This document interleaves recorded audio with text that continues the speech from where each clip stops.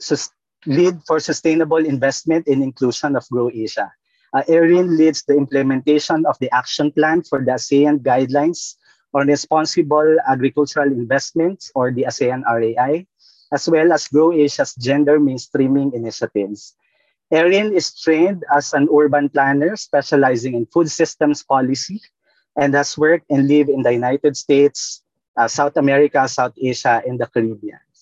Erin was a Fulbright scholar based in Singapore, where she conducted research on urban food systems and consumer demand for locally grown food. With that, over to you, Erin.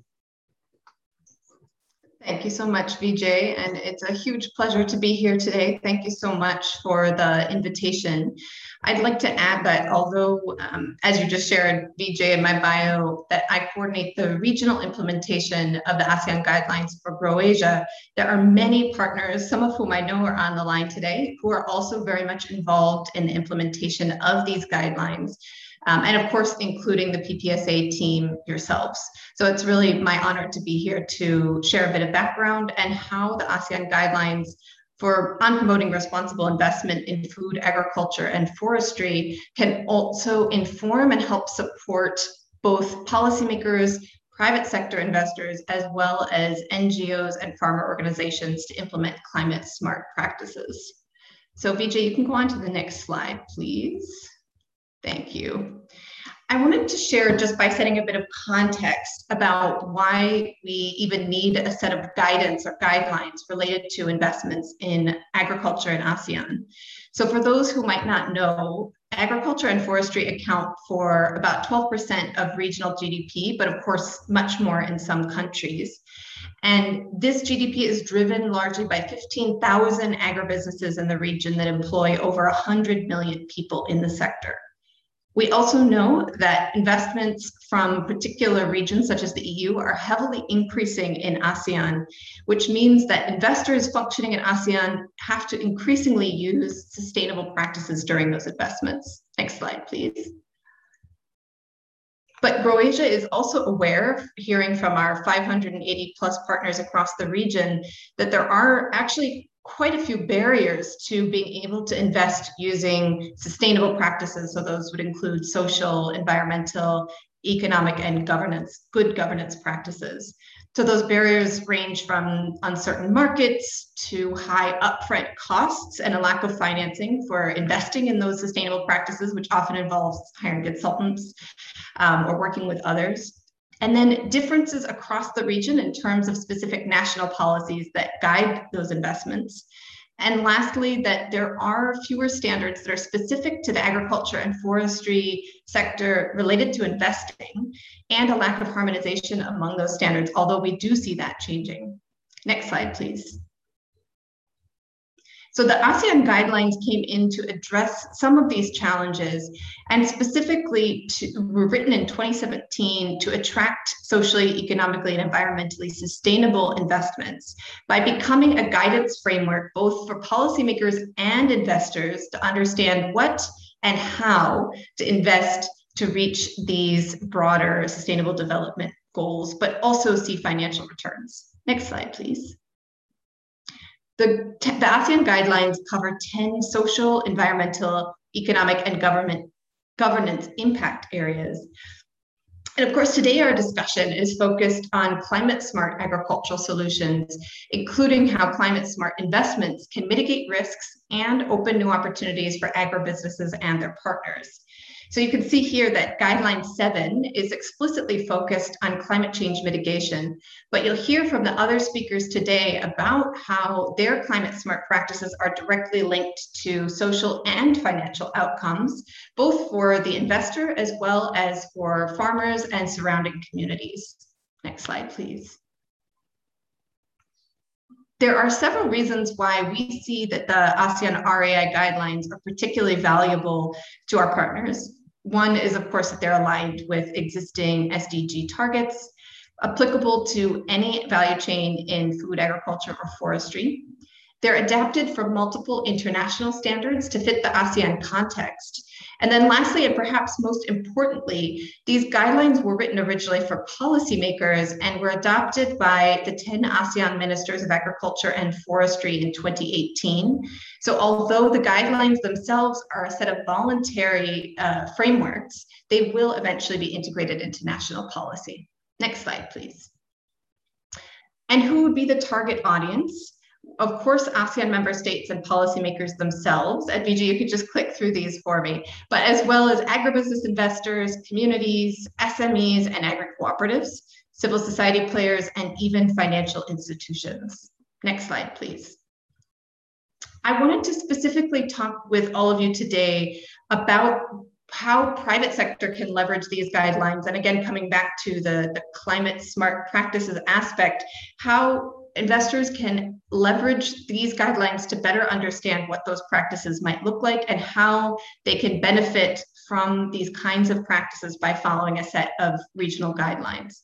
So the first reason that we've heard from our partners in the region is, of course, to prepare for this changing policy landscape that is increasingly going to require a focus on climate change mitigation and adaptation and integrating these kinds of climate smart practices. And Vijay, again, you could just click through these if you don't mind. Thank you. The second is, of course, to capture a $205 billion opportunity that's been identified by Bain Company in the region. This $205 billion opportunity exists per year all the way to 2030 for investors that are looking to increasingly use more sustainable practices in their investments into agriculture and food. There are opportunities to unlock sustainable financing, such as sustainability-linked loans or impact investments. It's a great way to communicate your commitments to climate change mitigation. It plays a strong role in building back better from COVID-19 and being able to actually use these practices to benefit communities. And then lastly, that there's an opportunity to learn from a network which is supported both by GrowAsia as a multi-stakeholder platform, PPSA the Philippines, and many other players, including Green Invest Asia, who you'll hear from next. Next slide, please. I want to dive in very briefly into Guideline 7, which is very much focused on climate smart practices that investors can use when they're designing and then implementing these supply chain investments. So Guideline 7 specifically talks about how policymakers or ASEAN member states should be developing, testing, and scaling climate adaptation measures themselves, promoting risk products that benefit smallholders, respecting indigenous and traditional knowledge linked to climate adaptation, and then addressing marginalized groups' greater vulnerability in the face of climate change. Vijay, next click. And the guidelines also specifically give ASEAN member states 3 key ways that they can implement these broad ideals into policies, again, to better inform private sector investors that are looking to use these practices during their own investments. Next slide, please. The ASEAN guidelines further go into a set of suggestions for investors, whether agribusinesses or financial investors themselves, and note that the private sector can play a strong role in improving resilience, mitigation, and adaptation to climate change by supporting research or by participating in private-public partnerships, using their business network to scale up and test best practices, through field staff and extension services supporting community adoption of climate smart practices, and actually avoiding business practices that exacerbate the effects of climate change. We also know that there's a specific role for financial sector actors who might be on the line, BJ, next click, which is to help develop climate insurance and other financial products for smallholders. So these are just some suggestions embedded into the ASEAN guidelines, and I'm happy to answer any questions about the details later on. But I'll just close by sharing, next slide, please, that GrowAsia and our partners will be leading a 10-year action plan that has 4 key pillars to help support both policymakers and private investors to take up all 10 of these guidelines that comprise the ASEAN RAI. So the first pillar is focused on direct support for national legal and policy services. The second is that we will be setting up a learning and accreditation program to train experts in ASEAN to become aware of what best practices look like for responsible investing in the region, and then be able to actually serve as consultants or guides for future investments. Third is to continue to host regional and national capacity building events, which we're already actively doing. And then last, focused very much on engaging investors by aligning tools that already exist to the ASEAN context and making them more available to partners that are interested in investing more responsibly, and highlighting best practice and possibly less good practice case studies, which we will be publishing later this year, about how many investors across the region, some of whom you'll hear from later today, are already implementing many, if not all, of the 10 areas of importance in the ASEAN AREA guidelines. Last slide, please. I'll just wrap up by sharing with you that in each of these 4 key pillar areas, Grow Asia would welcome any of you to engage with us and with the PPSA and all the other stakeholders that we work with in the region. We are still very happy to include investors in our case study series. We'll be opening the Learning and Accreditation Program in 2022. We'll be inviting anyone who's interested to our regional events where we'll share learnings and best practices. And then, of course, ASEAN member states can receive the technical assistance they need to embed these guidelines into national policy. And to further engage with us, next slide, please, we welcome you to visit the website for the ASEAN RAG guidelines, which is managed by multiple partners. You can get in touch directly with myself or my colleagues at PPSA, and we look forward to hearing you. Again, thank you so much for the opportunity to share, and I'll very happily pass it to Christy to give a deeper dive into the climate smart solutions and share. Thank you, Vijay. All right. Thank you so much, Erin, for sharing with us some opportunities, especially for the private sector in pursuing climate smart interventions, and of course, for briefly discussing or introducing with our participants the ASEAN RAI, which companies, investors, and organizations here can also adopt in their business operations or investments. So thank you so much for that. On to our second presenter, we are glad to have here Christy Owen. Christy serves as the Chief of Party for USAID Green Invest Asia and Thailand Country Director for the global NGO PACT Incorporated. She oversees a team mobilizing private investment into low-emission agriculture and forestry practices across Southeast Asia. She has spent nearly 20 years of designing and implementing environmental management, biodiversity, conservation, and climate change projects in the Philippines, Venezuela, El Salvador, Equatorial Guinea, and the Lower Mekong region. With this, over to you, Christy. Great, thank you so much, Vijay. Good afternoon, magandang hapon sa lahat. I used to live in the Philippines. It is a place close to my heart, and I regret not being able to join you all in person today. But it still remains a big pleasure to be here and explore the topic of climate smart agriculture at this event organized by the Philippines Partnership for Sustainable Agriculture. And I do want to thank the organizers for the invitation to be here. So as was noted in the introduction, my name is Christy Owen. I currently serve as the Chief of Party for USAID Green Invest Asia. I'm based in Bangkok, Thailand.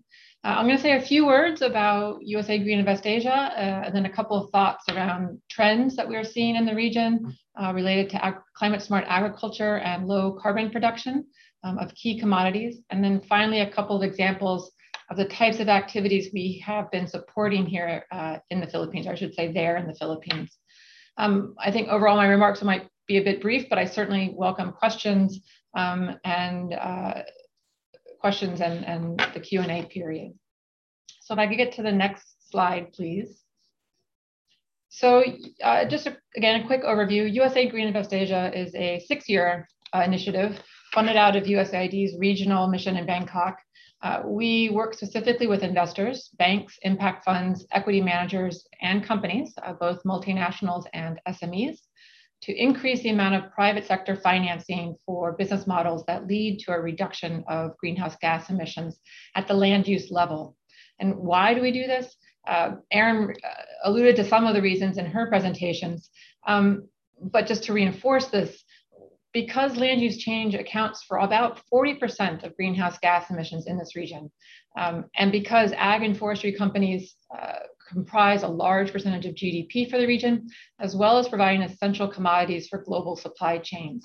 So unlike other regions, there's a specific need and opportunity here in Southeast Asia, in the Philippines, including the Philippines, to really make a difference in terms of the role of ag and forestry in climate change.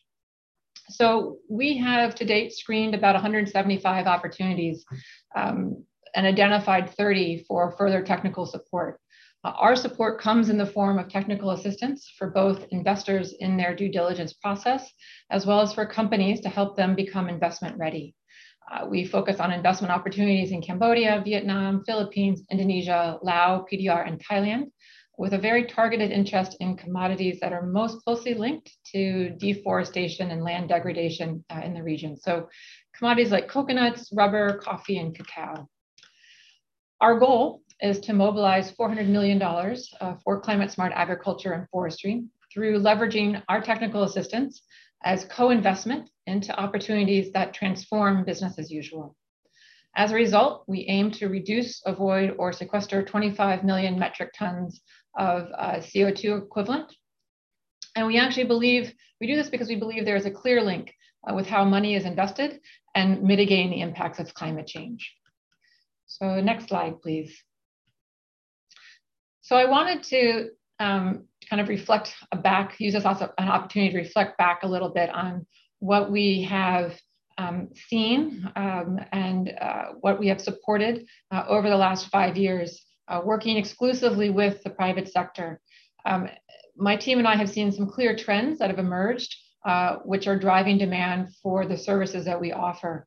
And these are all linked to the topic at hand today, climate smart ag and forestry, but mostly climate smart ag. And I think I can say overall, it's very fair to say that all roads are leading to reducing greenhouse gas emissions. First, there is a growing number of corporate climate commitments, right? These net zero targets. 115 businesses have accepted the climate pledge to be net zero carbon by 2040. And according to the International Shareholder Services, just over a third of the 500 companies in the United States S&P 500 stock index have set ambitious climate targets. This commitment is requiring companies to know their carbon footprint, not just for their scope 1 and 2 emissions, but also their scope 3, which gets all the way to the farm level. So as we like to say, you cannot manage what you do not measure. And linked to this measurement is setting targets. So we increasingly see more interest and drive towards the Science Based Target Initiative, the SBTI, which is widely regarded as best practice for corporate climate action, with over 1,000 companies having submitted their targets, and the list is growing. So about a third of the companies that have joined this initiative are based in Asia, according to EcoBusiness. And the companies are increasingly see their targets as a way to future-proof their growth, save money, build resilience against regulation, boost investor confidence, spur innovation and competitiveness, while also demonstrating climate commitments and decreasing reputation risks to increasingly conscious consumers and shareholders. But to reach these emission reduction targets, we see that companies and investors are looking to nature-based solutions and regenerative agriculture. So these are trending themes in that kind of climate smart ag space that require understanding elements, including soil carbon pools and mitigation potential. So we have found through our work in supporting companies, not just in the Philippines, but also and specifically in Vietnam and Thailand and Indonesia, that there are significant emissions reductions that can be made at the land use level. So through better soil management, fertilizer reduction, diversified crops, agroforestry, conservation, restoration, set-asides. And these are all kind of fall within that realm of what we consider climate smart ag. There's just a little bit of a twist. Some of the lingo has started to shift into this nature-based solutions and regenerative agriculture, principally among investors, but also among some companies as well. So just getting back to that, companies are starting to embrace these measures as not only a way to save costs, but also as a way to improve their sustainability and the quality of their product. And I would say that investors are looking at nature-based solutions and regenerative agriculture as impact investing models, looking beyond the social benefits for their dollars. So for example, earlier this year through USAID Green Invest Asia, we co-hosted an event on regenerative agriculture with the GIN network, our regional investor network, specifically because their investors wanted to know more about the impact potential for regenerative ag. So it can take time though to see these kind of carbon benefits and the overall benefits from regenerative agriculture, from climate smart ag, from changes in production practice. So we also have seen an increasing demand for carbon credits and insetting strategies, which are creating openings for high quality carbon project development, origination, and implementation. So whereas in years past, there was a lot of skepticism and risk involved with the carbon market, some of which definitely still exists and continues, but we do see that the carbon market has expanded more than 5-fold since 2017 and has reached a record high of $272 billion in 2020. The market for carbon offsets is expected to become a lot bigger as companies and countries set ambitious goals for net zero carbon emissions. And the Philippines recently increased its target to cut greenhouse gas emissions by 75% by 2030 under its commitment to the Paris Agreement on climate change, which is up from a target of 70% set 4 years ago. So there's some, this kind of fits with the overall global trends that we're seeing. And lastly, the trend that we're seeing is new sustainable sourcing requirements of these, particularly these major food and ag companies, as well as governments as part of free trade agreements. And this really links to the growing importance of sustainability standards, international trade agreements, free trade agreements, especially for the food sector. What we see is that companies, in an effort to meet their emissions reduction targets, are again looking all the way down their supply chain and putting requirements and standards on their suppliers at the farm level, at the land use level. And so even if your business is not currently in a multinational supply chain, shifting practices now can position for future growth and create new opportunities for suppliers as buyers increasingly want low carbon commodities to meet their requirements and their corporate commitments. So the next slide, please. This is my last slide. There are two companies, I just wanted to highlight here two examples of companies in the Philippines that are doing kind of part of these trends that we're seeing and that we're also quite pleased to be supporting. The first is Lionheart Farms, which I know you'll be hearing from later, so I won't steal their thunder. But for Lionheart, sustainable coconut production is central to their business model. So as a company, they have committed to incorporating nature-based solutions and regenerative agriculture into their long-term growth strategies.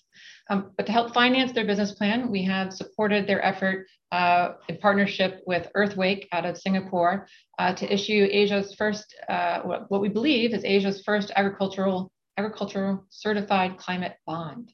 And this is expected to raise several $1 million needed to improve the productivity of Lionheart's plantations and lead to an avoidance and sequestration of carbon emissions. I'm sure that Anders will speak more about that. And then the other example, just to highlight in a different commodity, is Kenamare Foods International, which is a supplier of cacao and operations in Mindanao. And their model, they work with several multinationals, but also work with local farmers, doing some very intensive capacity training and certification standard kind of bench setting to ensure that their farmers meet these standards set by their multinational buyers. But their current business model is expanding. They see these trends and they are working to include the integration of carbon finance. So as more multinational companies and other investors are seeking to offset their own carbon emissions, improve production practices and models that include restoration and set-asides, we find can be converted for carbon credits to be traded and sold on the voluntary carbon market, which is where Kenamare Foods International is headed. So that will be something very interesting to watch for the Philippines. So there's the next slide, and it is my last slide. Just my closer. I promised to keep my remarks short. I hope they've been able to give you a bit of a glimpse of where we see climate smart ag headed, moving down these low carbon pathways that we see increasingly as kind of a concerted movement across here in Asia.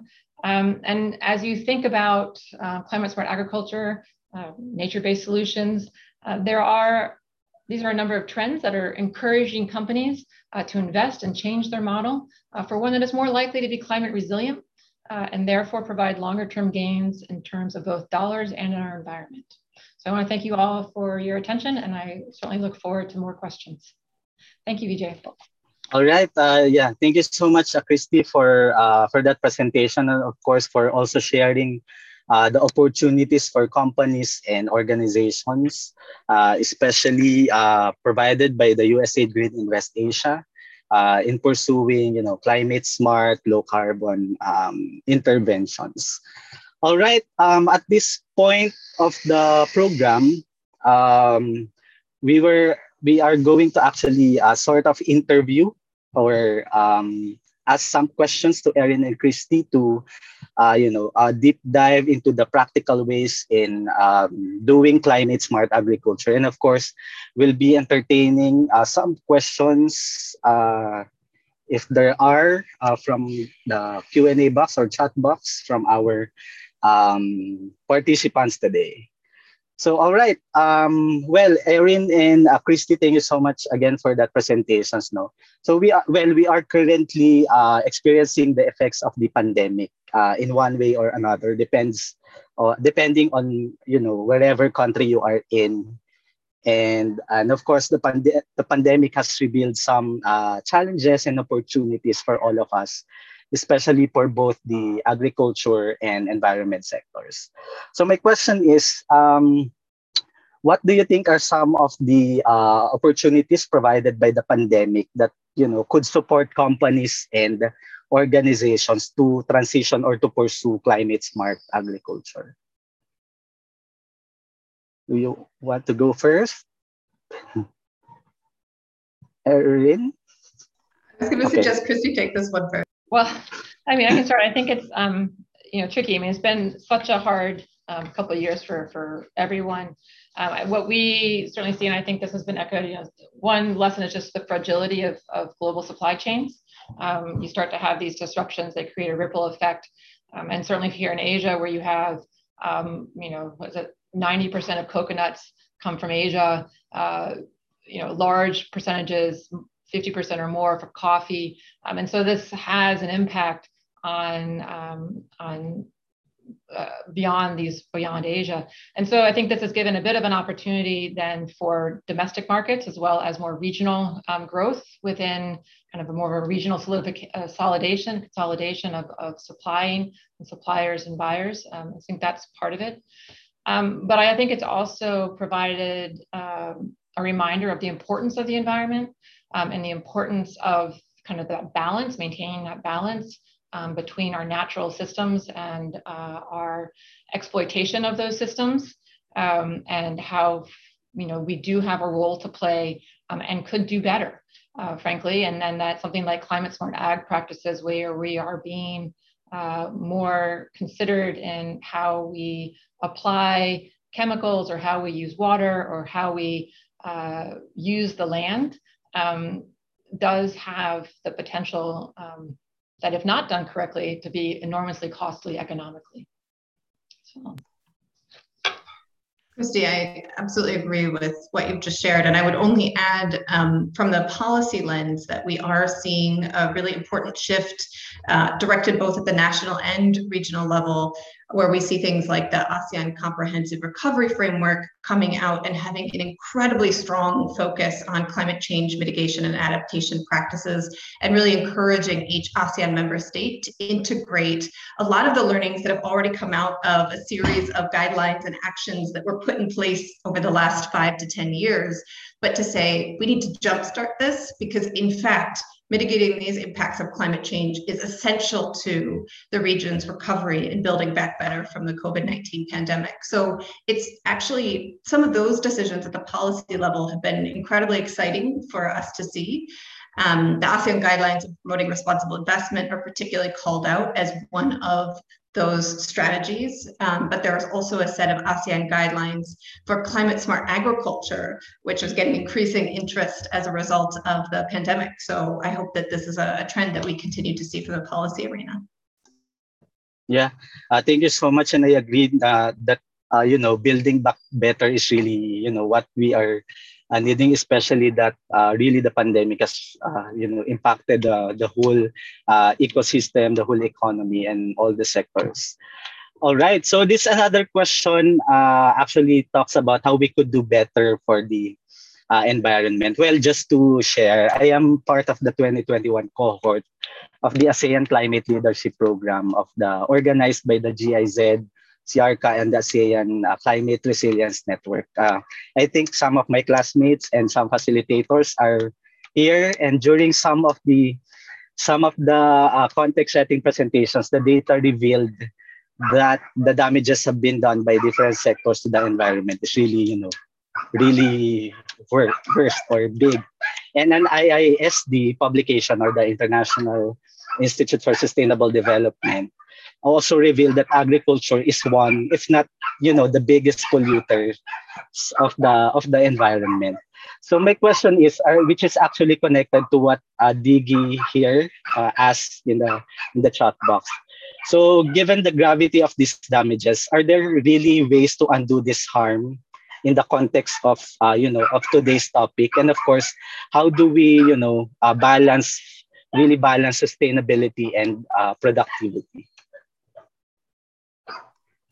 I can just kick off with a few comments, but also looking at the participant list, I know that there are many experts on the line who know a lot more about this than I do. So the only thing that I want to add, actually from this kind of multi-stakeholder platform perspective, is that we are seeing a trend, especially among financial investors, to really encourage the shift toward, as Christy pointed out, nature-based solutions and regenerative agricultural practices, which actually do sequester carbon back into the soil. And so it's some of these examples of practices that are being driven by capital. I think that actually will help us see a greater shift back toward practices which in many cases are indigenous practices that were used by communities long ago. So moving back towards some of those ways in which we can actually capture some of that carbon, and then also use opportunities like what Singapore's recent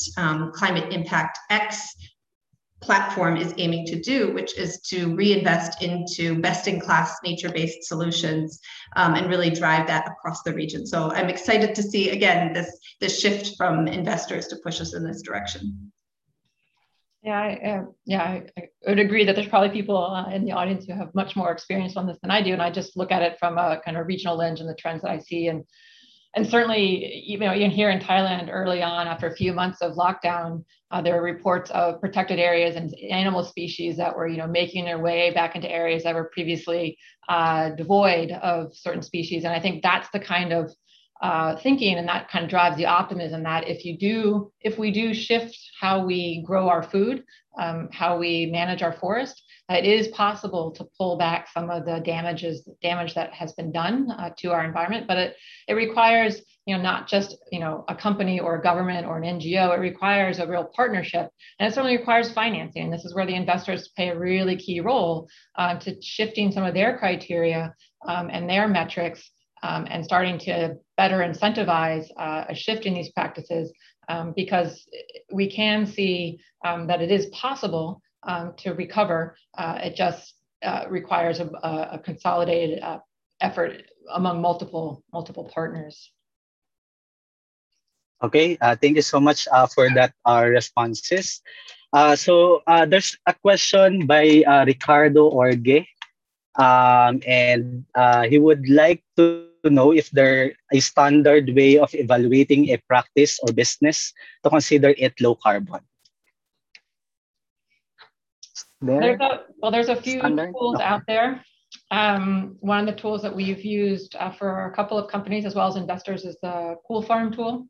It's not, there are gaps to it, but there's also, it kind of depends, to be honest, what you want to measure, how deep you want to go in your measurement. I mean, what's the purpose for measuring, right? I mean, I think part of the purpose of measuring is to identify recommendations for changes in practices, but there's also specific tools for measuring if you want to, say, enter the carbon market.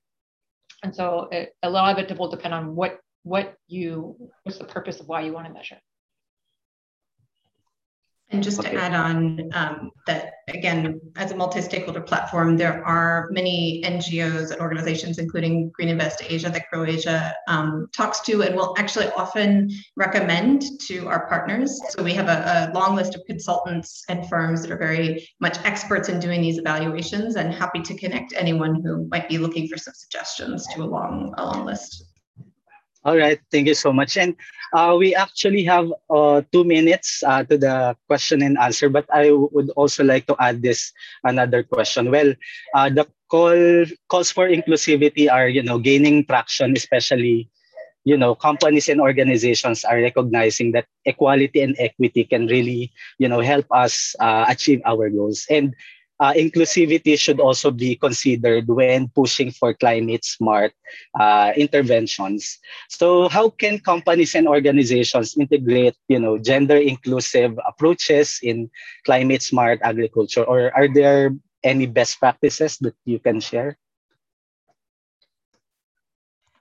So again, I'd actually like to move quickly to the presentations from those that are doing it on the ground, but GrowAsia is doing a series of 14 case studies right now on responsible investment practices that agribusinesses use. And I would say that many of the agribusinesses have shared with us that their gender inclusive practices, which might look like having specific focus groups to engage women farmers and understanding what their particular challenges might be, or setting up specific trainings that are geared towards women's needs around schedule or other kind of barriers to that training, can have a very positive impact on the kinds of practices that then those farmers and women are actually using in the field, and they will take up more of those climate smart practices. So it's a trend that we're certainly hearing from these case studies, and as I said, would love to hear more from the speakers after this on it. Yeah, I don't have much to add from Erin's. We've looked at it. We acknowledge that there is certainly a gender lens and an inclusivity lens to be that climate change affects people very differently, and their contributions to addressing it are therefore linked to how it impacts them or how it kind of affects their day-to-day and their capacity to contribute.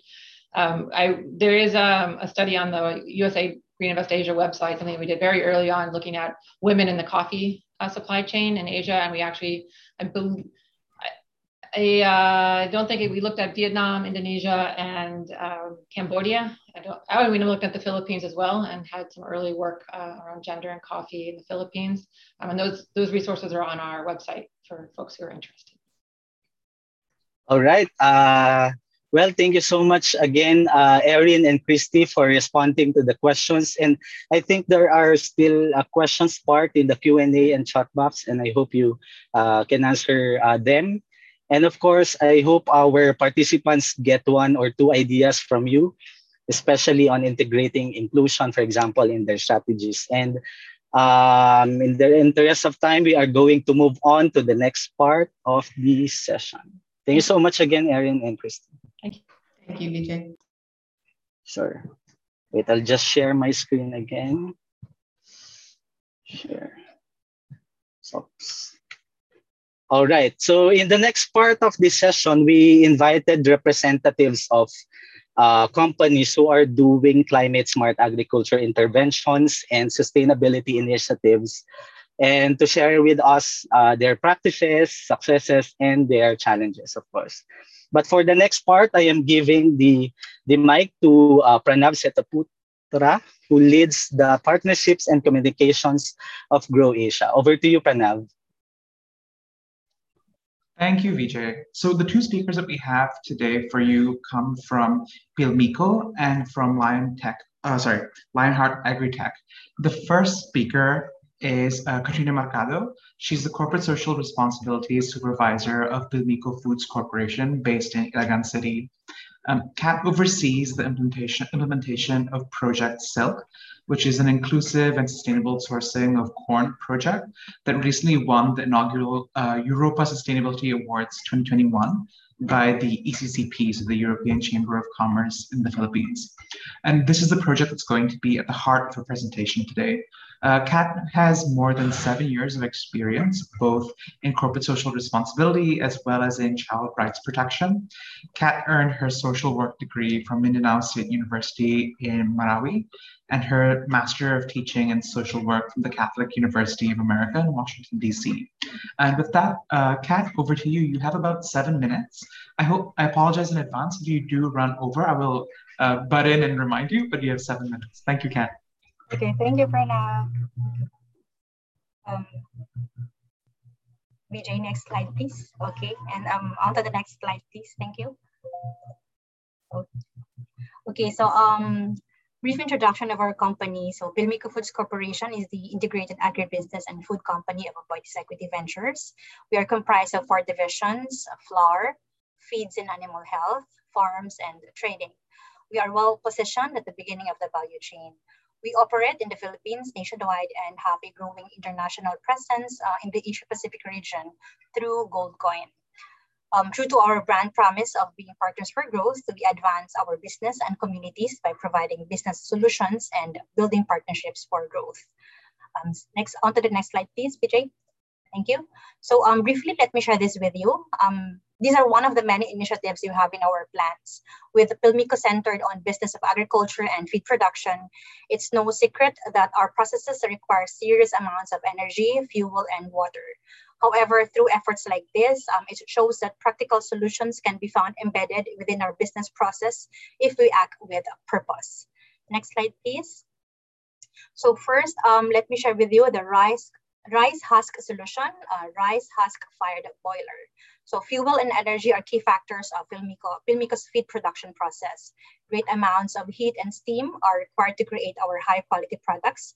In order to achieve this, Pilmico used to go through several liters of bunker fuel, a non-renewable fuel resource for production. And in our effort to reduce our consumption of non-renewable fuel, Pilmico began using rice husks, a byproduct of rice mills from rice production, as an alternative to bunker fuel. Also anchored on the Aboitiz Group programs Race to Reduce, Pilmico has seen an avenue to lessen costs as well as help the company be friendlier to the environment.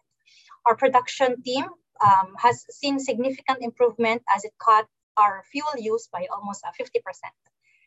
Okay, next slide, please. Thank you, Vijay. Okay, and next we have the biogas system for our farm operations.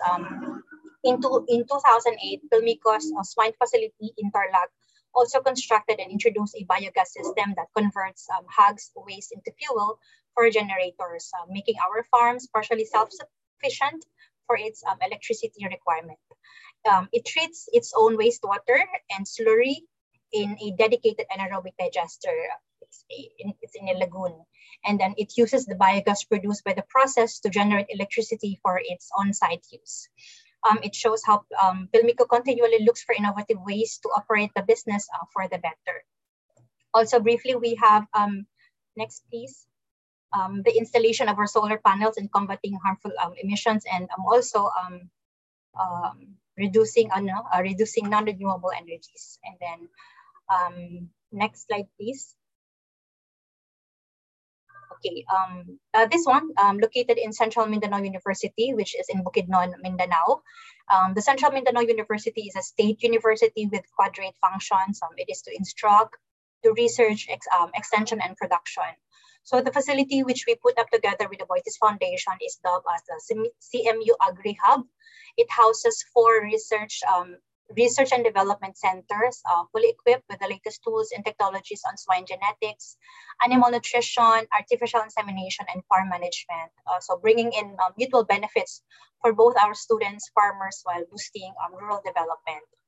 And we always desire to constantly work with everyone in co-creating safe, empowered, and sustainable communities. Okay, so let's now deep dive into the Project Silk Yellow Corn Inclusive Program. Okay, so we started this project last 2017 together with Aboitiz Foundation, our corporate foundation. We crafted an agribusiness shared value program, which directly sources yellow corn from local farmers or local FCAs, farmer cooperatives, and associations. So the project aimed to develop community enterprises into efficient, profitable, and growing businesses that help improve incomes of its members and workers by providing end-to-end support from production, harvesting, processing, and all the way to the marketing. So Philmico, Aboitiz Foundation, the Department of Agriculture, Go Negosyo are among others act as enablers, where we ensure a holistic intervention is provided to the organizations which we are partnering with. So this includes organizational strengthening, enhancing the business, and making resilient organizations. And we also have a big brother, small brother strategy in place, where our big brother cooperatives allows the operation of smallholder farmers. And then the big brother consolidates produce from smallholder farmers, removing logistical costs, in effect allowing smallholder farmers to save costs on fuel, manpower, among others, as they build up themselves, eventually to becoming the big brother that they have partnered with. And then the project also provides capability or empowerment, technical, livelihood, and technology trainings and technology introductions even. And then it also provides access to financial assistance to help improve the production and post-production operations of the organizations which we are partnering with.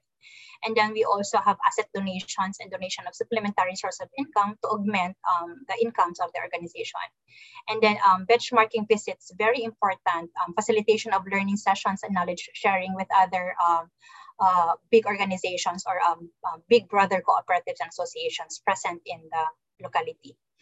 And then most importantly, registration of the business in compliance to the government substantiation document requirements. Compliance to this creates other opportunities for the organization to also sell to other feed millers and other corn buyers. So the company has been steadfastly initiating programs that serve to advance the business where we do business. Through our Project Silk, we have been able to sustainably and holistically uplift our adopted communities, and more importantly, the success of this program serves as a model that can be emulated and scaled across the country to reach and better the circumstance of even more communities. And then briefly lang, BJ, onto the next slide. These are the series of trainings that we had conducted with our partner organizations. Training on resiliency, training on organizational development, training on other additional sources of income. And being a partner for growth for its community, the company continues to improve on its alignment with the UN Sustainable Development Goals, more specifically the SDG 2, Zero Hunger, by contributing to the country's food security, while strengthening its environmental, social governance, and performance and drive positive change. And next slide, please. Just recently, as Pranav has shared, we bagged the 2021 Europa Awards for Sustainable Food and Nutrition for our yellow corn sourcing, the Project Silk. Yes, this is organized by the European Chamber of Commerce in the Philippines, ECCP, and it seeks to promote and recognize companies with exceptional performance and contributions in promoting sustainability and in keeping with global standards and the Philippine Development Plan. And also just recently, next slide please, the Project Silk is set to expand to more local corn consumers to a greater number of farmer cooperatives and associations as it works with fellow stakeholders in the government's Pilipinas Contributo. This is a government initiative that increasing smallholder farmer productivity income. This is a collective effort of the government, NGOs, the academic and private sector to address the root of the nation's concern on hunger, striving to improve food production and distribution, to repurpose food surplus, to curb malnutrition, and to reduce hunger incidences caused by crisis. I have seen a few of my colleagues from the Pilipinas Contra Gutom present in this learning session. No? So hi guys. And then onto the next slide, please, Vijay. I'm nearing. This is actually my last slide. No, at the heart of everything we do, we always be in our deep sense of responsibility. We always are relentlessly seeking ways to integrate economic growth with societal good, to create meaningful progress that drives change for the better world, creating value led by values, delivering profits guided by purpose. And then we continually look forward in improving how we operate our business and relate with our partners, and then finding solutions that create an impact not just within the company, but also to the community and environment as well. So Vijay, I think that's that for Philmico. Thank you very much. Back to you, Pranav. Thank you so much, Kat. And thank you for sticking to time. That was very efficient and very well laid out. I have quite a few questions for you, but we'll move on to Lionheart first, and then we'll consolidate all the questions and we'll ask them to the both of you at the same time, just so you can volley off of each other as well. With that, moving on to the second speaker, we have Anders Hagen, who is the co-founder and director of Lionheart Agrotech, which is a company whose climate-smart agriculture initiatives he'll be sharing with us today. So Anders actually worked in investment banking for 25 years across the pond in Hong Kong, and his latest position being the partner and CEO for Asia for BTG Pactual, a position he actually resigned from in 2013 to focus on building sustainable food and biofuel projects in a personal capacity. So Anders has invested in several greenfield projects ranging from biomass energy to sustainable shrimp production, and has worked closely with academia and practitioners globally to establish a model for enhancing productivity of energy and food farming. So with that, Anders, I'll hand over to you. Like with Kat, 7 minutes, and apologies in advance if I give you the time check. Pranav, you're going to have to allow me to share screen because I think Ami is now co-host. Sure, no worries. Vijay, could you help out with that, please?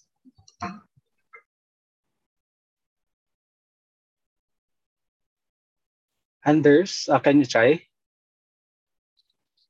Yeah, I think we're good now. Sure. Great. I'll give you an extra minute, don't worry. Generosity, we like it.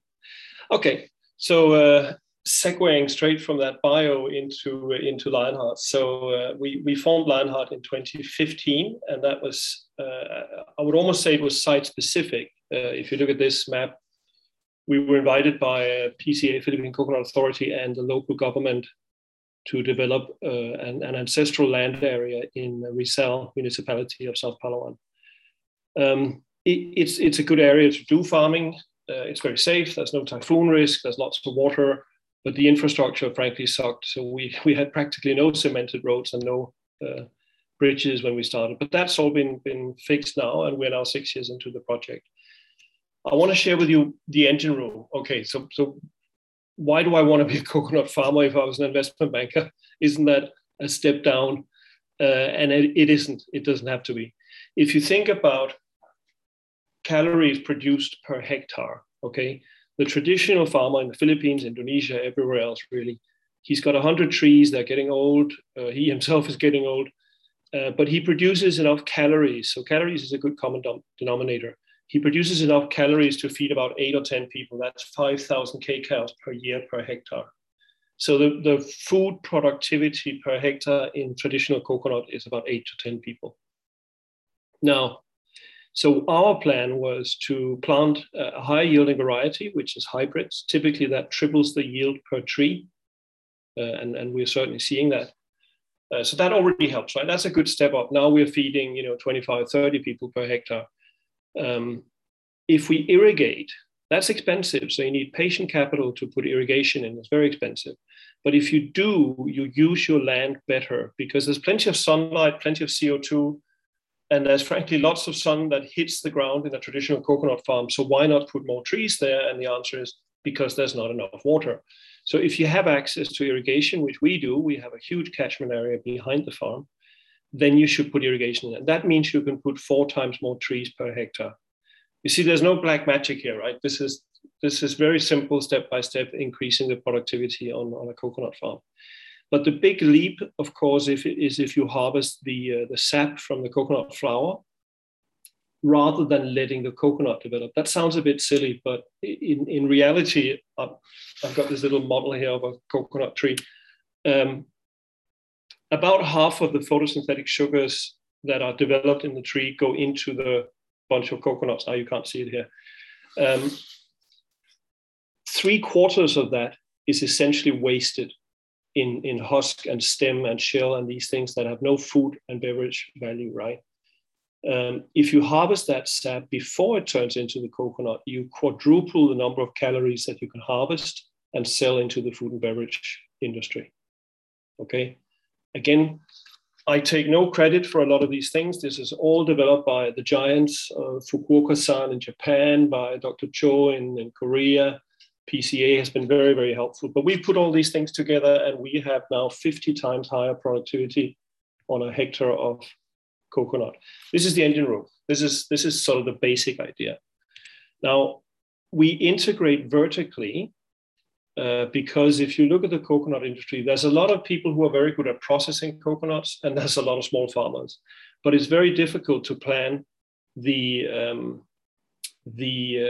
processing if you don't have exclusive access to raw materials. So we decided to put the two together. We do that by having a factory where we extract the sugar juice, like I say, concentrate it, and turn it into various high-value products. So you see some of them here. Coconut vinegar, you're probably familiar with. This is our brand. Coconut syrup, you're familiar with. Coconut flower water is something we've developed, which is sugar-free coconut water. Coconut aminos is actually a fairly normal product, but it's not done in great volumes pretty much anywhere in the world. Coconut sugar we're all familiar with, but actually it's not terribly profitable because the Indonesian market manages to produce this much cheaper than we can do in the Philippines. Let's talk about this a little bit. Hang on, I see there's some problem with my background. There we go. Okay, SDG goals. Poverty, obviously a huge factor in this project. It's a very labor-intensive project, okay? Harvesting the sugar juice from coconut trees is very labor-intensive. When we came, the host community, the indigenous host community, experienced a 65% poverty incidence. That is gone now. I don't even know what that number is anymore because everybody that wants a job now has a job. So that's number one. SDG 2, I consider that in the context of how much food can we produce on a hectare, because we're not going to get more land. They don't make it anymore. So our efficiency of land use is a very important factor in ending hunger. And you can see the numbers here. We collect enough calories on a hectare to feed 400 people. Even oil palm collects only 100, enough to feed 100 people. So pretty extreme numbers. In terms of water use, we're very efficient as well. 1 kilo of cane sugar requires about 2,500 to 3,000 liters of water. We only need 200, and that's not because we're very smart. It's because we don't have to cut down the tree when we want to extract the sugar juice. In biomass, you have to cut down the cane, you have to cut down the cane, and it has to grow again the next growing season. So that's why there's such a big water and nutrient requirement in cane sugar. Now, in terms of sustainable growth, this is really more of a sort of a multiplier effect that we've experienced in Rizal. So by essentially putting more money into people's pockets, we've seen this wonderful effect, and I don't have time to show you, but I have a bunch of Facebook clippings where people have started little businesses, whether it's a birthday cake business or making balloons for birthdays or makeup classes, and there's a whole bunch of these things that all of a sudden appeared once money got into circulation in the area. It also means that people with talent do not go to either Manila or abroad. So you kind of reverse the brain drain. So you have careers that you can actually fulfill in the environment. It's a fantastic thing, and I wish you could all come and see it one day. We'll talk about carbon in a minute, but that is a big factor of this project as well. Once we are fully planted, we should be able to remove and store enough CO2 to effectively offset all the emissions of the power sector in Palawan, which is about 80 megawatt. Now, let's talk about the climate smart farming. So the areas that we developed were previously used for kyeing in, which you may know as slash and burn. So there's sort of rotational basis where the tribal community would burn down, and then they would plant tubers or sweet potato, cassava, that sort of thing, and then they would move on when the soil was depleted, and then come back about maybe 3 or 4 or 5 years later to do the same thing again. So that was obviously not a terribly productive use of that land. So the soil is okay; it's a bit acidic, but we can fix that. But the most important 2 factors of what we do in the farming is really, one is microbes. Okay, and I'll show you on the next couple of slides how we develop our microbial strategy. And then it's fungi. So microbes and fungi together constitute the microbiome. And the microbiome in the soil is exceptionally important. I'll show it one by one here. So what you're seeing here is Ivory. She's from Davao, PhD in microbiology. She's a bit overqualified to be a farm manager, but she is our farm manager. We find a healthy area in the farm and we bury these bamboo traps. They're filled with rice, and that acts as a trap for the microbiome. So over a couple of days, it will invade these traps and we can extract samples of these microorganisms. We mix them with molasses, which makes them multiply. We ferment them in these clay pots. And this is the starter culture for all these crazy many concoctions, right? You can see here, we've got that pesticides, that's also based on the starter culture. We've got land prep, we've got vegetative state of the tree, we've got the later stage. And really paraphrasing Duterte here, spray, spray, spray is what we do. So we take these microbes and we populate the whole farm with these, the beneficial microbiome. The second thing we do is to inoculate the spores, the seedlings with spores from mycorrhizal fungi. So the mycorrhizal fungus, you can see the first sort of schematic here. What you do, what you achieve by inoculating them is effectively generating, it's like hair extension. You get more access to nutrients and water in the soil because the rhizome of the fungi will interact with the root systems. It's extremely effective, and I show you there. When you think about mushrooms, you only think about fruits, of course, but the reality is that in the soil, there's this massive network of mycelium. You can buy this from UPLB Biotech, and I encourage you to do it. It's exceptionally cheap. In fact, Mel is on this session, so he can probably confirm if his contact number is right. I've got his email as well. So very, very cheap intervention. Everybody should be doing this. But you're not hearing this from your fertilizer salesperson because he's not interested in you learning this. The third intervention is to plant a cover crop. Again, everybody should be doing this. We are planting kudzu, which is a wild peanut. And what the cover crop does is it harvests nitrogen from the atmosphere. As you know, 79% of the air we breathe is nitrogen, so it's free and abundant and available everywhere. And if you plant the right leguminous cover crop, you can actually harvest that nitrogen, and therefore you don't have to apply chemical fertilizer. Of course, all of our fertilizers, we do apply fertilizers and we have to, but they are all organic and they're all coming from like animal manure and a lot of our microorganism concoctions, right? The other thing the cover crop does is to harvest rainwater because it prevents the evaporation of surface water. Now, carbon, two minutes, sorry. Yeah, this is my last area to talk a little bit about carbon. So we have studied and we are studying, and some of my friends and affiliates are on this call as well.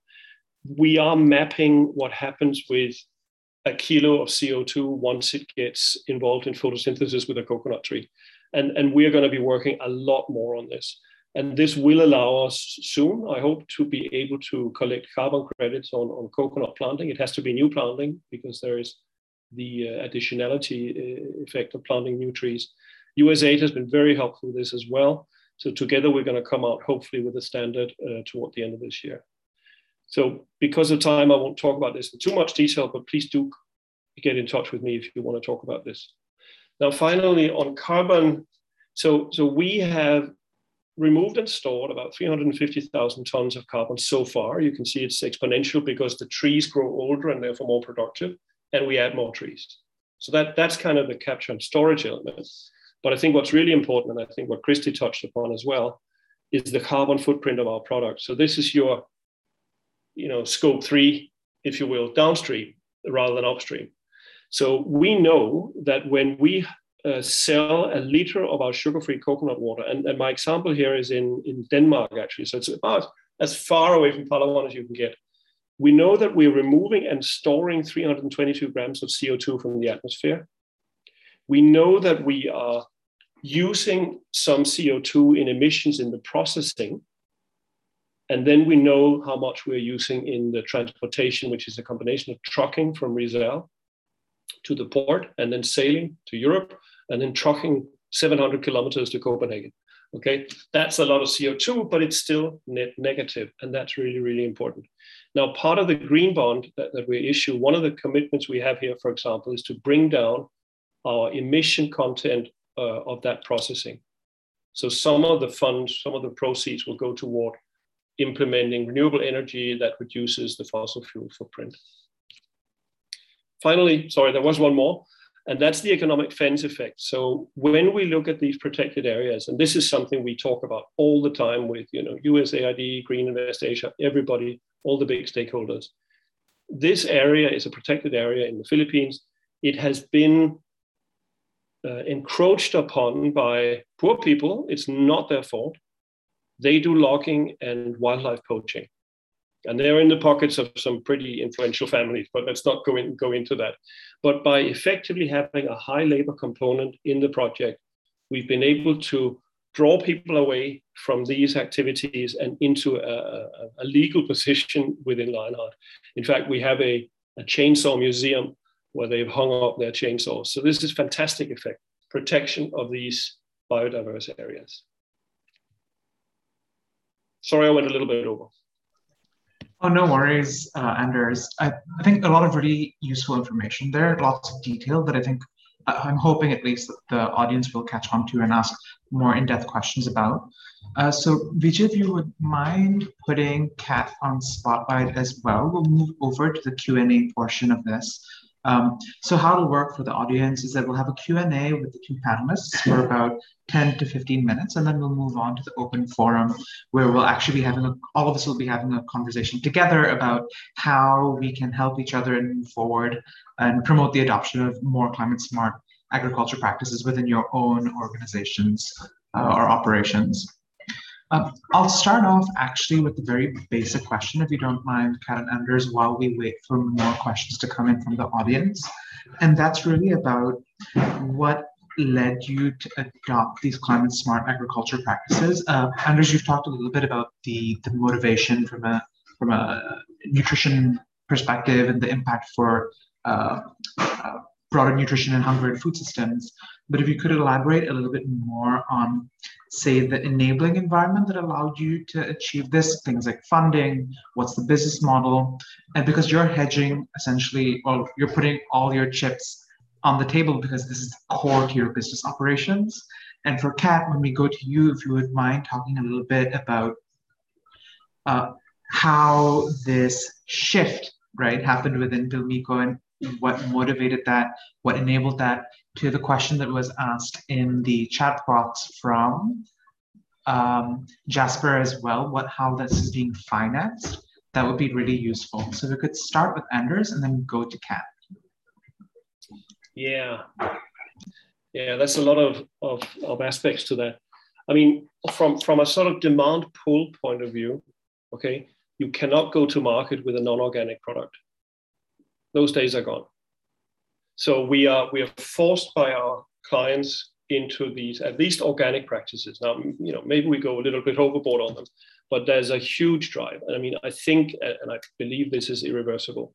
You get consumers in all the big countries, they all demand things that are traceable, things they feel good about. I don't think we can reverse that trend.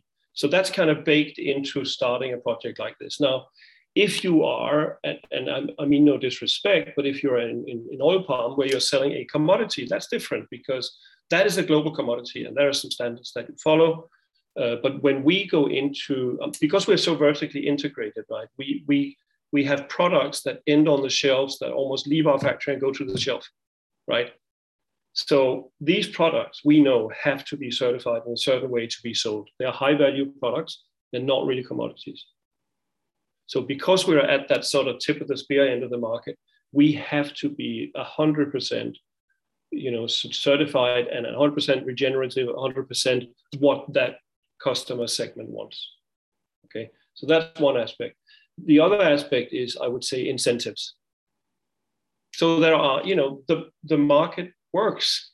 The promotion of regenerative practices works. One of the incentives is carbon credits. So I'm discussing this at length. In fact, Cedric is on the call here as well. I think Shaila is. We have a great working group that finds solutions to this. And that revolves predominantly about what do you do with all this waste from the coconut tree, right? I mean, you look at this puppy and you can see immediately there's 18 of these leaves that fall off every year. That's a lot of waste. You get coconut husk, that's a lot of waste. And they contain a lot of carbon. What is the ultimate fate of that carbon? If we can figure that out, then the incentives will promote practices that lets us make things like biochar, that lets us compost things so the carbon ends up back in the soil. So that's a bit like I say, demand pull, and then there's incentives. Brilliant, thank you, Anders. I have questions related to that. What you don't need is that we are good people. We don't have to be good people. It's kind of baked into this, right? I always make this disclaimer. We're not good people. We are incentivized to do what we do the way we do it. Which is important. Business models don't work. They're based upon altruism. So we agree. Kat, going to you, would you mind elaborating? Okay, so because Pilmico, as I've said, sits at the beginning of the food value chain, and we have both the privilege and responsibility of working closely with the food and agricultural sector, who we consider our partners for growth. The company really envisions a sustainable future where food systems are resilient and equitable, and that we are very much committed to ensure that this will be achieved, and we are working towards for its achievement. So also, it is also embedded in our core values with Aboitiz values, really making sure that all the sides are being taken care of and are well looked at. And also to answer the question on financing, we were able to partner with a microfinance institution. It's based in Laguna. I might not know, but maybe members of the Zoom attendees today may be coming from Laguna. So we partnered with CARD, the Comprehensive Agrarian Research and Development. So they have a microfinance institution, and they also have a CARD bank. They also have a bank. So we partnered with them, and then we link our partner organizations to these institutions, and these institutions provides provides them microfinance loans, and then this organization then in return buy post-harvest facilities or whatever they would need, and then at the same time we. At the end of Pilmico also at our end, we make sure that the organizations really pays the microfinance institution where they were able to loan them the amount.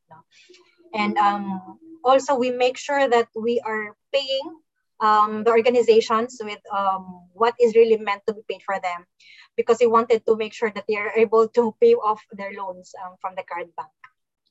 That one. Thank you so much, Kat. And actually tied to that question as well, I'll go to Kat first and then to Anders, is about there's this general perception that CSA entails higher investments or higher costs. The question is that true? And If so, how do you mitigate these increased costs? How do you balance productivity, sustainability, and cost efficiency? Essentially being what's the business case? And just you've touched on this a little bit earlier, and you've talked about the incentives of carbon credits. But I was hoping that both of you could elaborate a bit more on that, starting with Kat. Okay. As I've mentioned a while ago, we have to avoid these values: integrity, innovation, teamwork, and responsibility. So the innovation is really embedded in our core values of the company. And with this, we have defined small incremental changes that positively impact on how we do things. There's always the constant drive to innovate, and look for alternative sources, especially more cost-effective resources. And then although you cannot deny for the fact that sometimes they will be costly. But if you look at its long-term effect, you will be able to understand it much, and you will be able to appreciate it much better.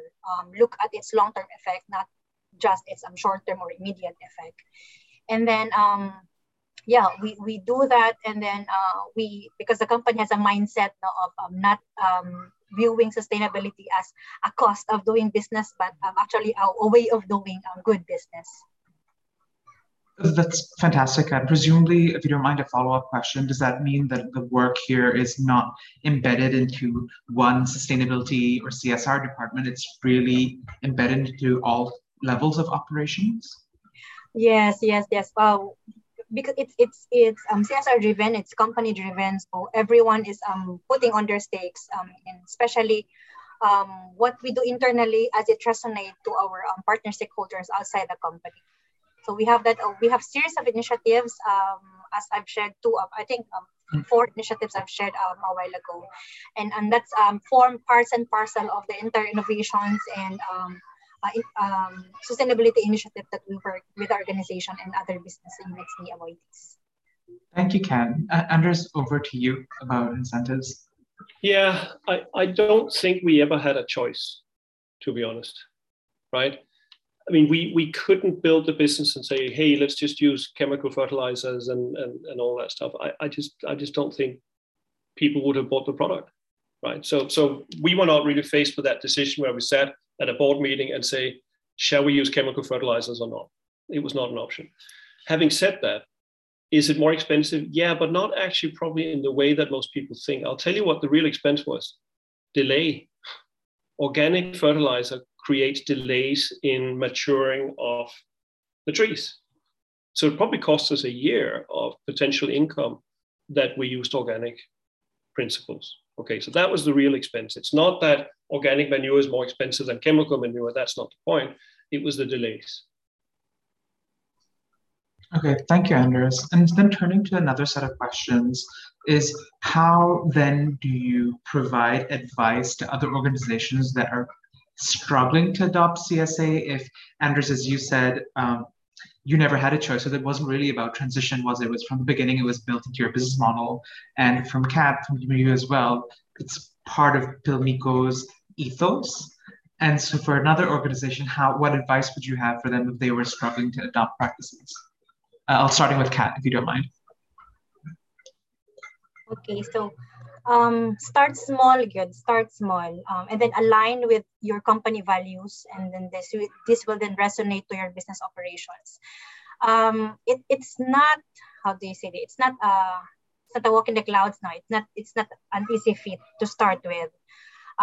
When we started, there was distance on both sides, a lot of sides actually, but if you really keep on instilling it and help putting tangible and intangible benefits, if we do this thing, if we do this stuff, people will later on appreciate it. Just continue. There's the sustaining power of introducing innovations, introducing sustainable practices, introducing climate smart agriculture practices.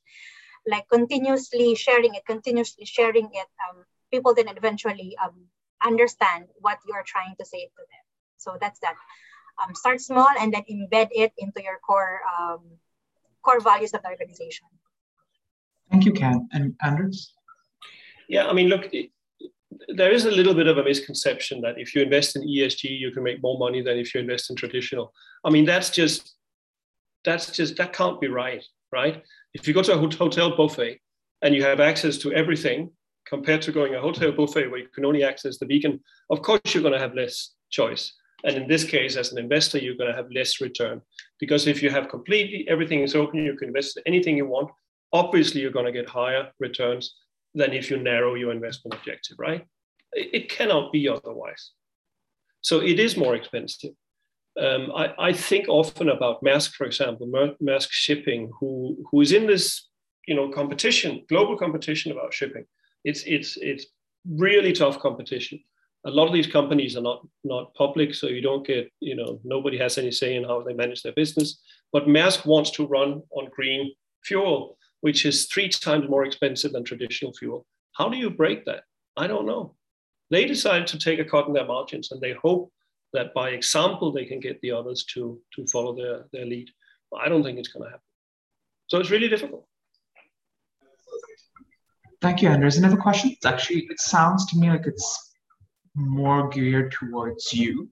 One of the participants asked, can you talk a little bit more about carbon credit as potentially additional income for farmers?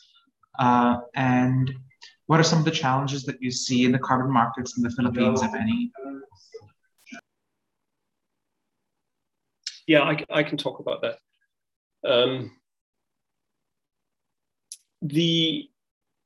The process to get your carbon credits monetized is, unfortunately, it's very institutionalized, right? There's some standards that you simply have to follow. If you develop your own calculations, say, here's my spreadsheet, please give me my money, here's the account. No, that's not going to work. So you have to go through a process, and we are going through that process. We obviously don't intend to keep the coconut solution to ourselves.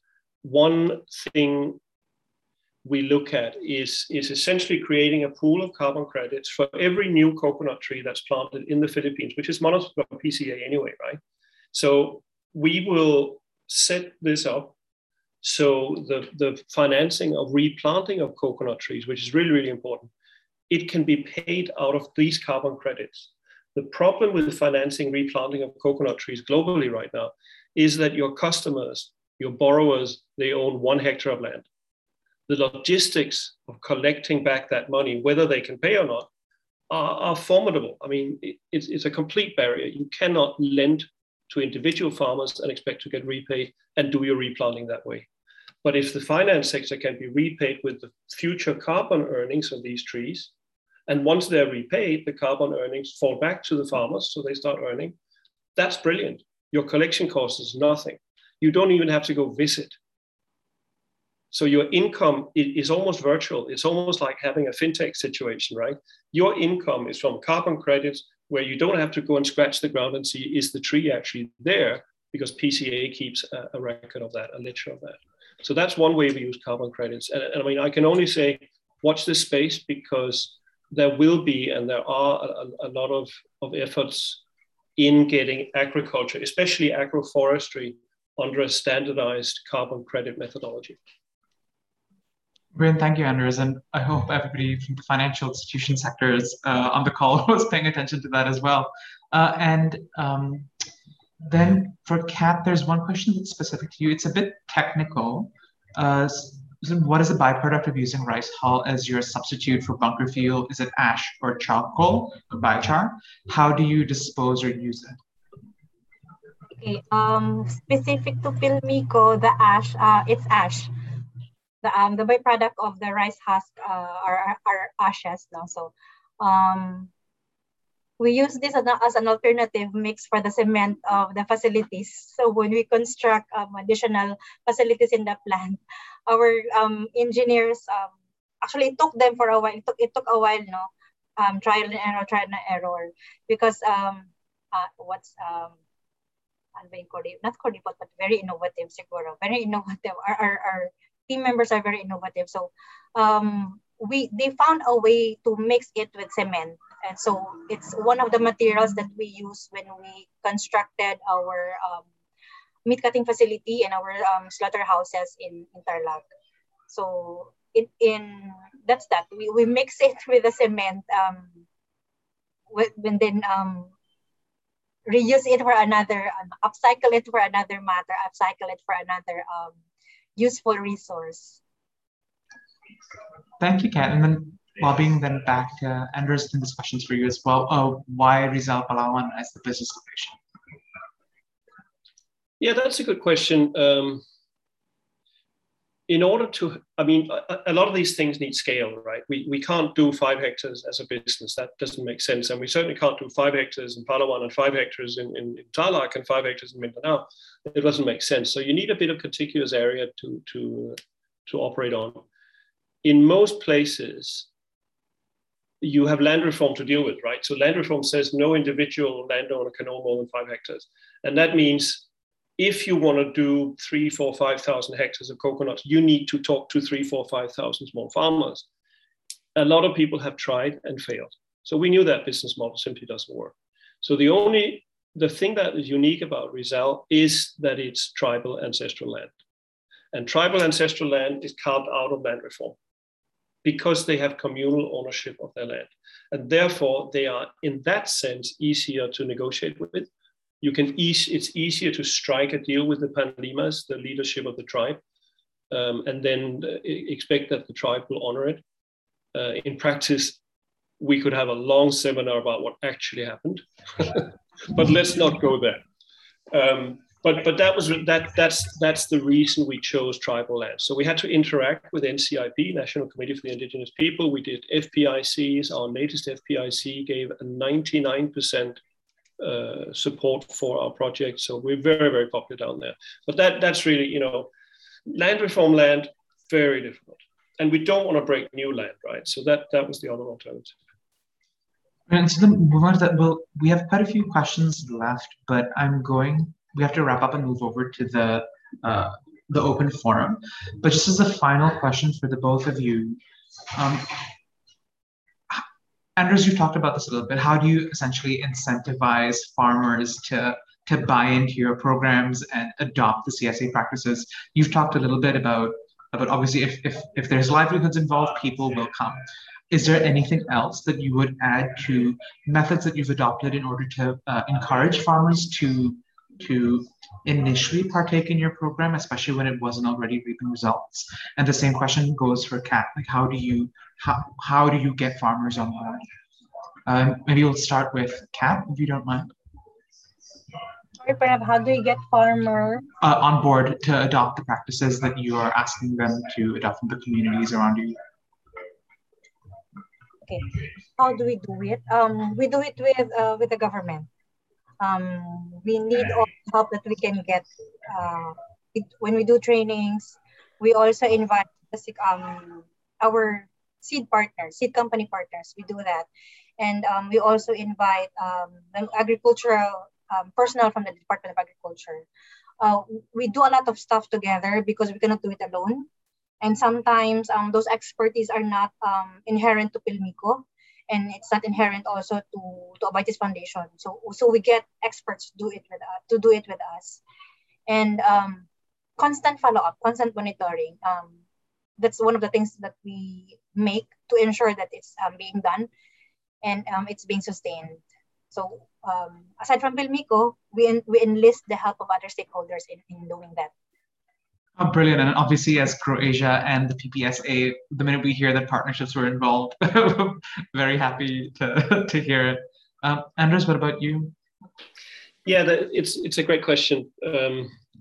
There's a bottom-up answer and there's a top-down answer. The bottom-up answer is we are engaging with a lot of small farmers in South Palawan. And the way we do it is basically say, look, you have 1 hectare of, let's say it's productive coconut trees, because we can't deal with those that are too old, right? So let's say it's a hectare of productive coconut trees.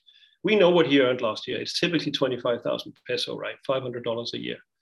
So we say, look, why don't we lease your farm? We'll pay you the $500 and then we'll give you a job. And the job is worth 5 times that, by the way. Okay, so his income goes up by a factor 6. Talk about incentives. So that part works really well. Okay, and we are rolling that out. And we have a Danida project where we are building these little baby lion hearts where every time somebody has 25,000 trees as a community, we can move in and offer that deal. And then we have enough capacity, scale to build a processing facility, okay? So that's kind of the bottom up. the top-down industry point of view, I think, is slightly different. The average age of the coconut farmer is 64 years. Their kids don't want a coconut farm, okay? They want a job in an office where they are calm. The industry is collapsing on itself. Therefore, it is becoming a trend, and we talk about this on the United Nations calls and all these things, where we say, look, what is the succession plan for the coconut industry? Because there's no new generation of new coconut farmers. And I think it's not Lionheart, it's 10 other companies. It has to be managed professionally. This is what happens with cane is always run by big companies, right? Pineapple is run by big companies. Oil palm is run by big companies. Coconuts, not at all. I think we're almost the only one, at least in the Philippines. So I think that is the trend that we have to move this from a bunch of small farmers that are very unproductive into a commercial SME industrial solution. Which would necessitate deep level collaboration at national scale involving all partners, especially I would say the private sector. Thank you both so much for your time for this. Anders, there's another question for you in the chat box, in the Q&A box. If you would mind just typing it out after this, that would be really appreciated.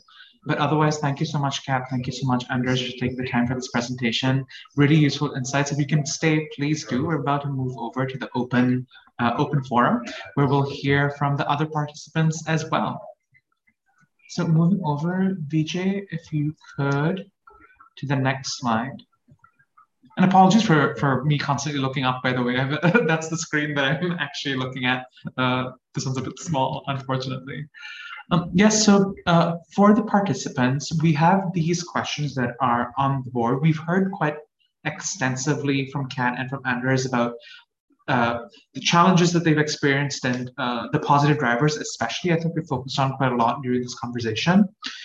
If we could spend maybe no more than 2 to 3 minutes in case anybody wants to add your own points for things you've experienced when it comes to adopting more climate smart agricultural practices, that would be fantastic. All you have to do is use the raise hand function, which I think, depending on the version of Zoom you're using, should be at the bottom of your screen.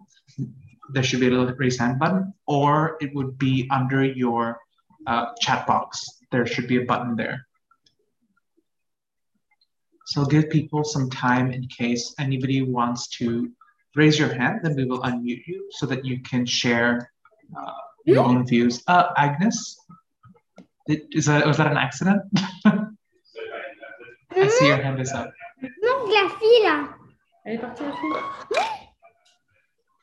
I think that may be an accident. Vijay, if you could mind muting Agnes. Thank you. Does anybody want to contribute specifically to point number 1 and 2? So any pain points or challenges or any positive drivers?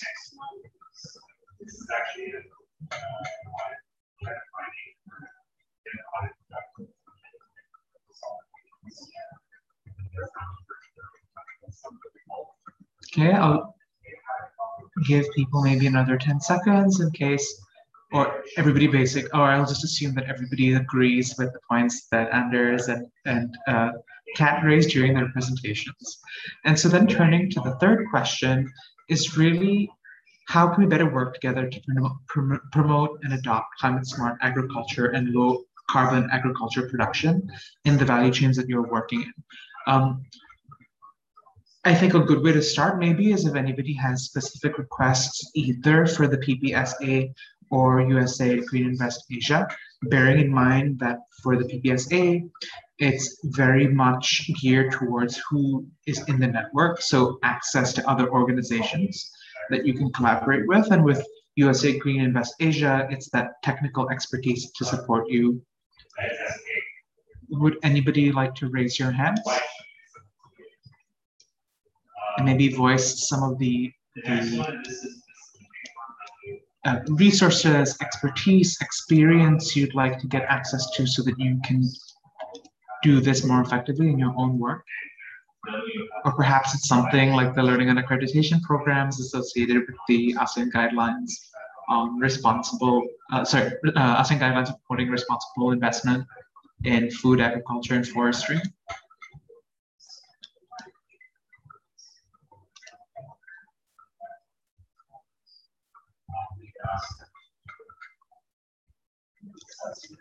No worries. I don't think we... Oh, Jasper has said something in the chat.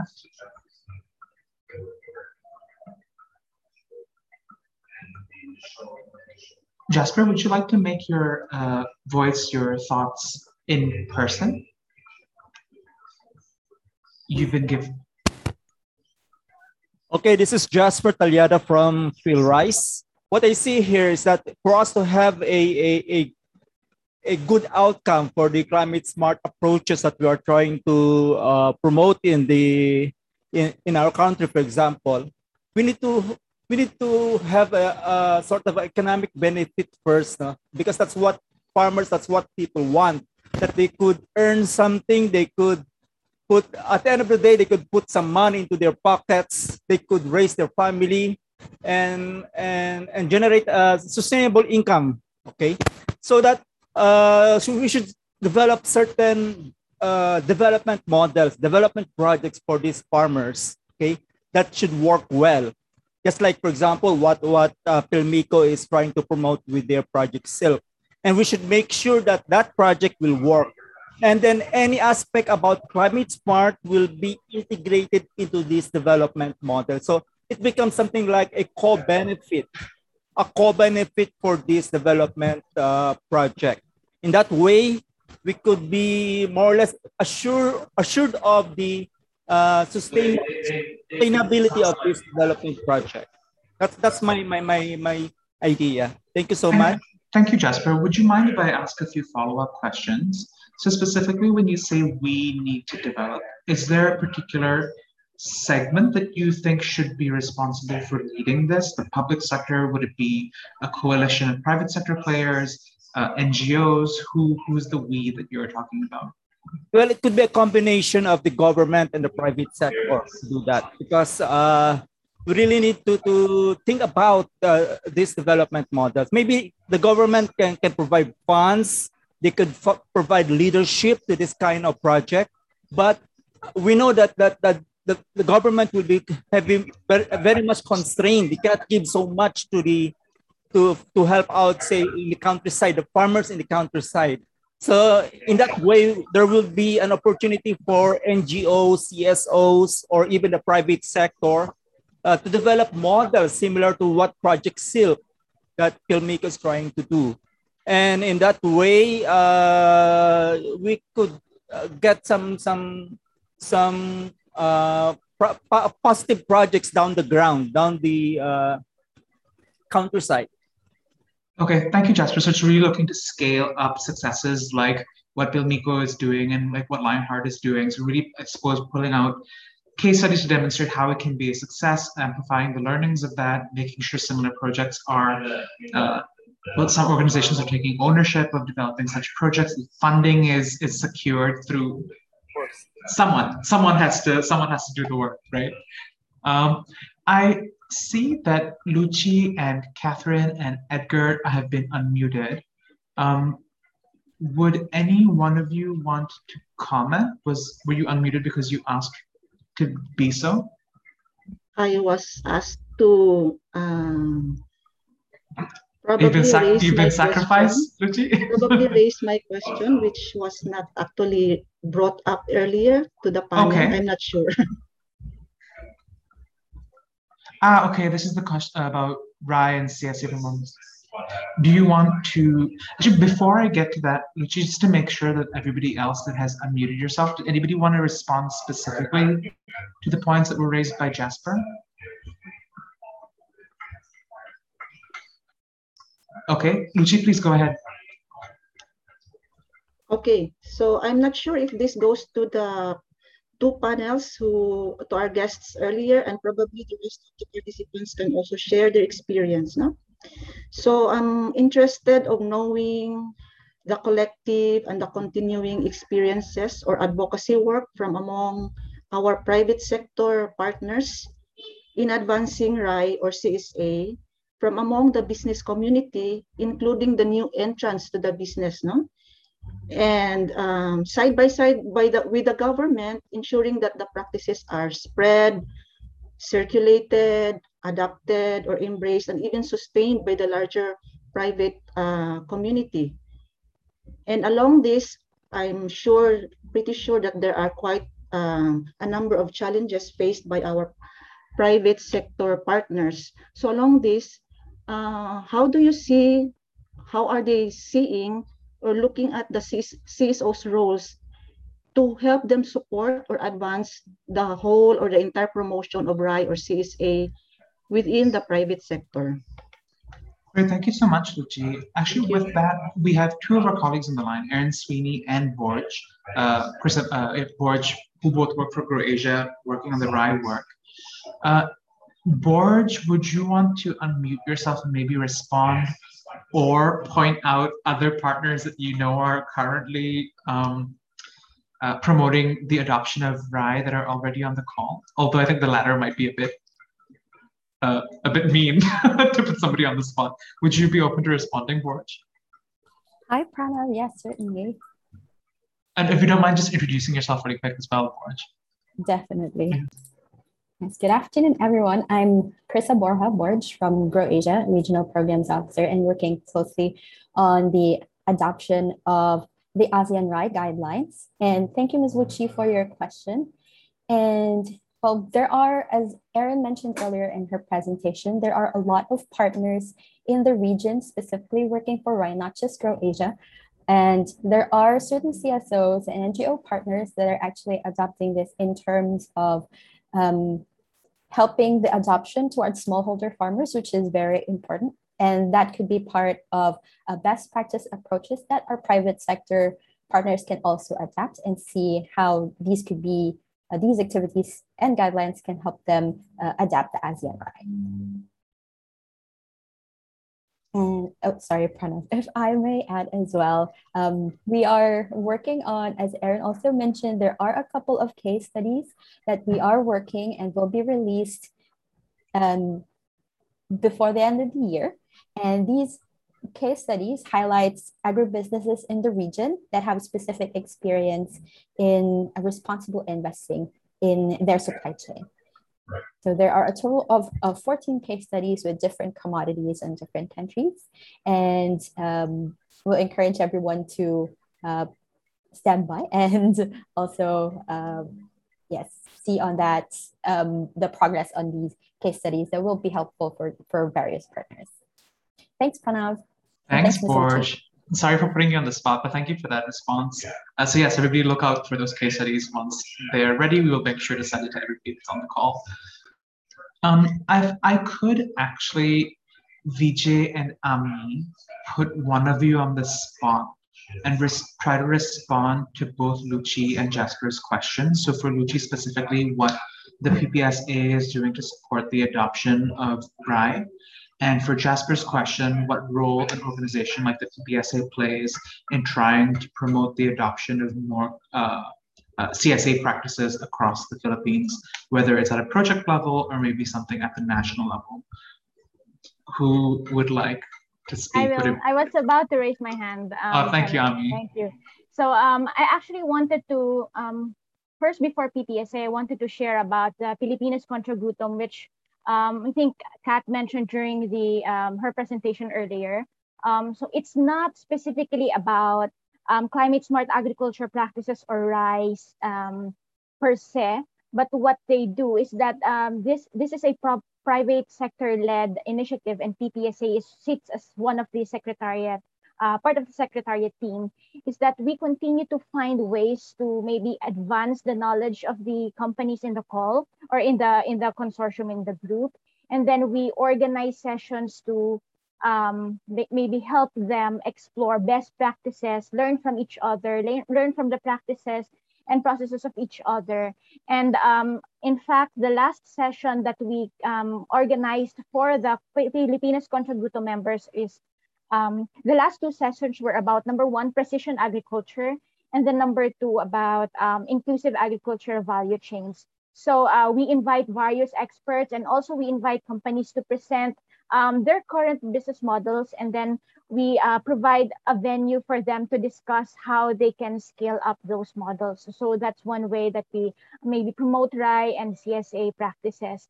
And of course, in the sectoral or macro level sectoral part, we also work with the government in, of course, drafting some national action plans.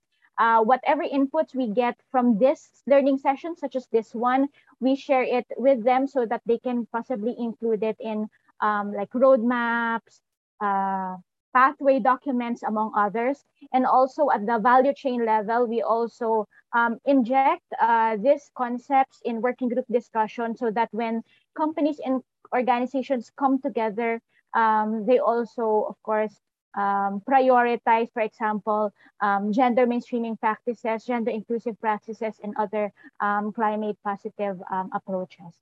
So I saw that there was also a question on the role of the CSOs. So for the PKG or Pilipinas Contributum, there are also civil society organizations included in the group. And of course, once companies look at how they can pilot partnership models with the farmers, of course, the role of the NGOs the roles are very important because they are the ones who facilitate the partnerships, among other, of course, functions that they can do for the partnerships. Thank you for now. Thank you, Ami. Very comprehensive and hit every nail on the head. Thank you so much for that. I think looking at the time, I think this is a good point to end the open forum. And Vijay, I'll hand back to you to close the session. If you could also share maybe the contact information for the PPSA in the chat box, just in case people don't have it. It is in the slides, I know, but just in case to make everybody's life a bit easier to put that into the chat box. Thank you, Ami and Vijay. And Vijay, back to you. All right. Thank you so much, Pranav, for moderating the second session, and of course to Anders and Kat for their presentations and the responses to the questions, and of course to our audience here who have actually actively participated in the discussion. So I'll just share my screen to some few polls. So now, before we end this session, we actually have two polls right here. The first one is we want you all to be part in suggesting the next knowledge exchange session in PPSA. So if you could respond to the poll, which general topic or topics would you like us to organize next? You may answer in multiple. Wait, I'll just launch the poll. All right, I hope you can see the poll. And then, of course, the second question is, are you interested to co-design or co-organize the next or succeeding learning sessions in PPSA? So I will give you, again, around 15 to 20 seconds this time. And the answers to these poll questions are not anonymous, so we are chasing you after this webinar session to contact you for possible partnership in organizing the succeeding sessions. All right.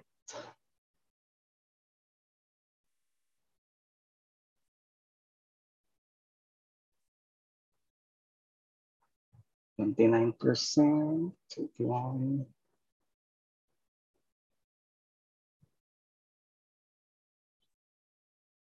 I'll share later the result of the poll. I think 47, 49%.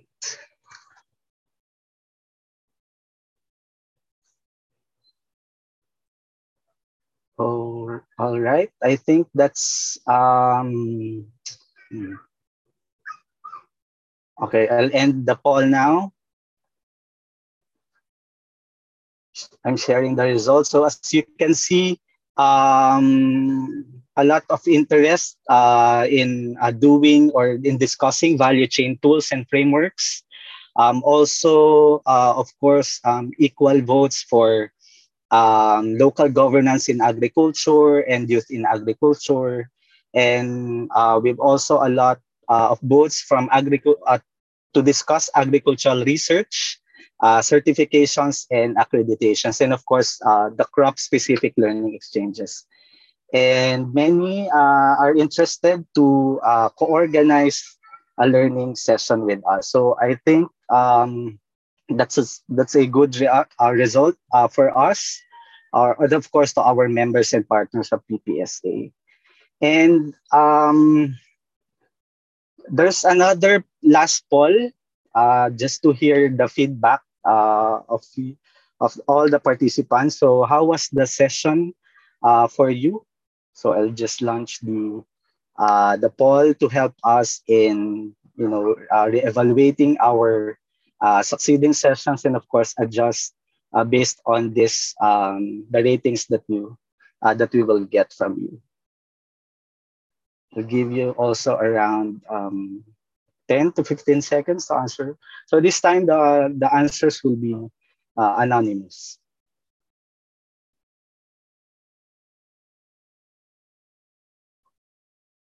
All right.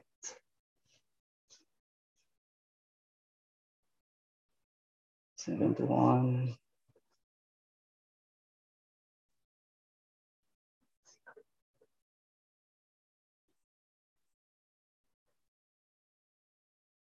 All right. Thank you so much for sharing your feedback about this session. And of course, this will help us in as we organize another learning session for you. And before we officially end this session, there is another session coming right next week. This is another inter-country partnership learning exchange organized by the country partnerships of Grow Asia in Vietnam, Indonesia, and the Philippines. And this will focus on the different partnership models in the coffee industry in the respective countries. So you may scan the QR code that you see on your screen, or you may visit our website at www.ppsa-ph.org. Or of course, you can expect an email invitation from us. So be sure you are subscribed to our newsletter. So I hope you already scanned or noted the QR code or the link where to register. So, all right. Again, thank you so much to all our speakers, all our panelists, and of course to all our participants for making this session productive. Of course, expect the email from us sharing with you the presentations and the recordings of this webinar session. So again, thank you so much, and keep COVID-free, everyone. Thank you. Thank you. Thank you, everybody. Thank you. Thank you. Thanks, Erin. Thank you, everyone. Thank you so much, everyone. VJ and Amit, do you want us to stay for some kind of debrief, or is that not necessary? We can. Thank you.